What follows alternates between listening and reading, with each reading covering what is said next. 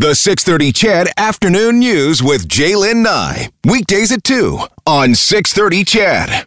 As we talk snow in the city, Ward 11 City Councillor Mike Nickel joins me in studio. Hey, Mike. Good afternoon. All right, so snow, let's start with this letter. You're rubbing your eyes about it already. This letter, this anonymous letter. You said that you've been getting anonymous letters in manila envelopes for years. 6 years. For 6 years. Since I about showed up. this? Not just about this, but a whole pile of departments. So it's frustrating because the letter is not signed. But if you read the contents of the letter, somebody has what we call significant material knowledge of the operations of that department.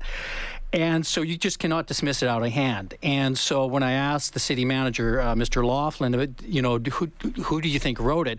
Well, even he had to admit it's retired employees or existing employee or employees. And so there's some pretty significant accusations in that letter, and they name names. And so unfortunately, the debate we just were having the other day, they all wanted to talk about snow removal. Yeah.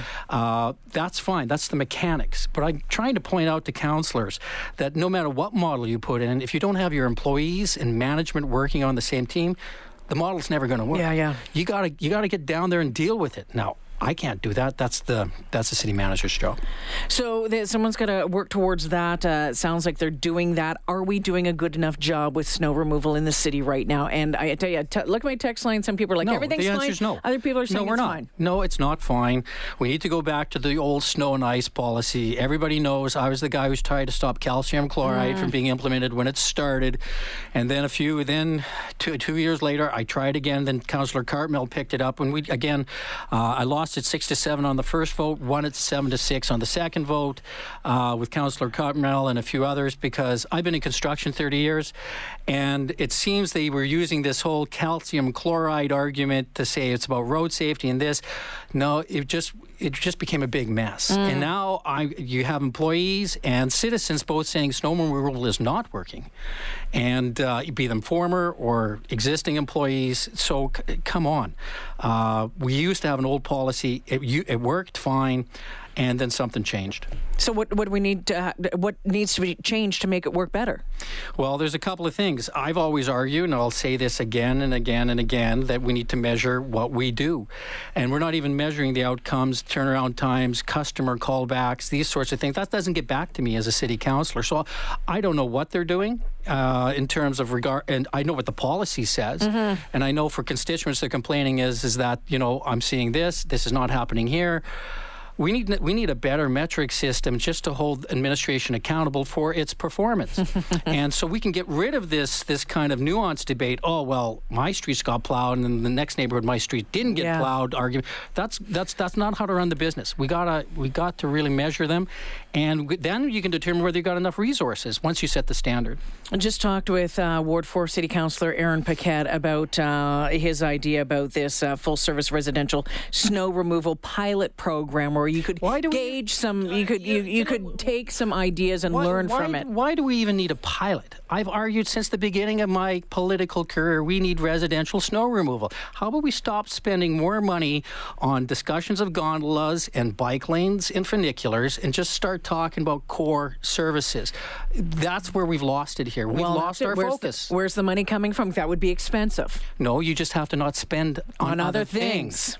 And that's what it is. People that think... sounds easy, but when you hear for example, the mayor saying, if people want to live in a city that's going to be like this, look like this, has these amenities, you just say we need to focus on the basic ones. Let's start with something as simple as West End LRT. It started at $2.1 billion, Jaylen. Now it's $2.7 billion, and we haven't even put a shovel in the ground yet. And all I said during budget, and I said continuing today, stop, finish what you're doing, right? Get it done before you move on to something new. We just don't have the money. And people, when it comes to taxes, what I'm hearing very loud and clear is that they're broken. They cannot afford anymore. That's business. Those are individuals. Those are seniors. Those are parents. So where's the line? The day's over with all these kind of, I call it the rainbows and unicorns out there, where they want all these nice things, right? But the fact is, at some point it's got to stop. And you just got to focus on your core. I suspect that there's going to be less money coming to the city from the province in next week's there's budget. more cuts coming. Absolutely. Yeah, there's more cuts coming, and we'll find out, 7 days pretty much right about now. Your thoughts on that and how we're going to have to handle that? So I'll give you what I've been trying to do as just Mike Nicol as a city councillor. Next week, I have a roundtable discussion between union presidents, trade union presidents, public union presidents in the city, and CEOs in the city. I'm putting them in the same room, and I'm literally asking them the question, how would you fix this problem? Now, a lot of folks says you'll never be able to get these labor and business in the same room at the same time, and it'll be a fist fight. That's not my experience. Matter of fact, they came together rather quickly with regards to what needs to be done.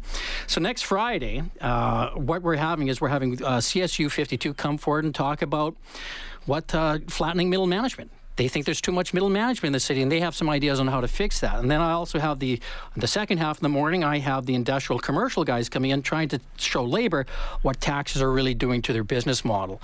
And then all of a sudden, once we have some understanding, we get some very good concrete suggestions on what to do next. That'll be interesting. Open to media?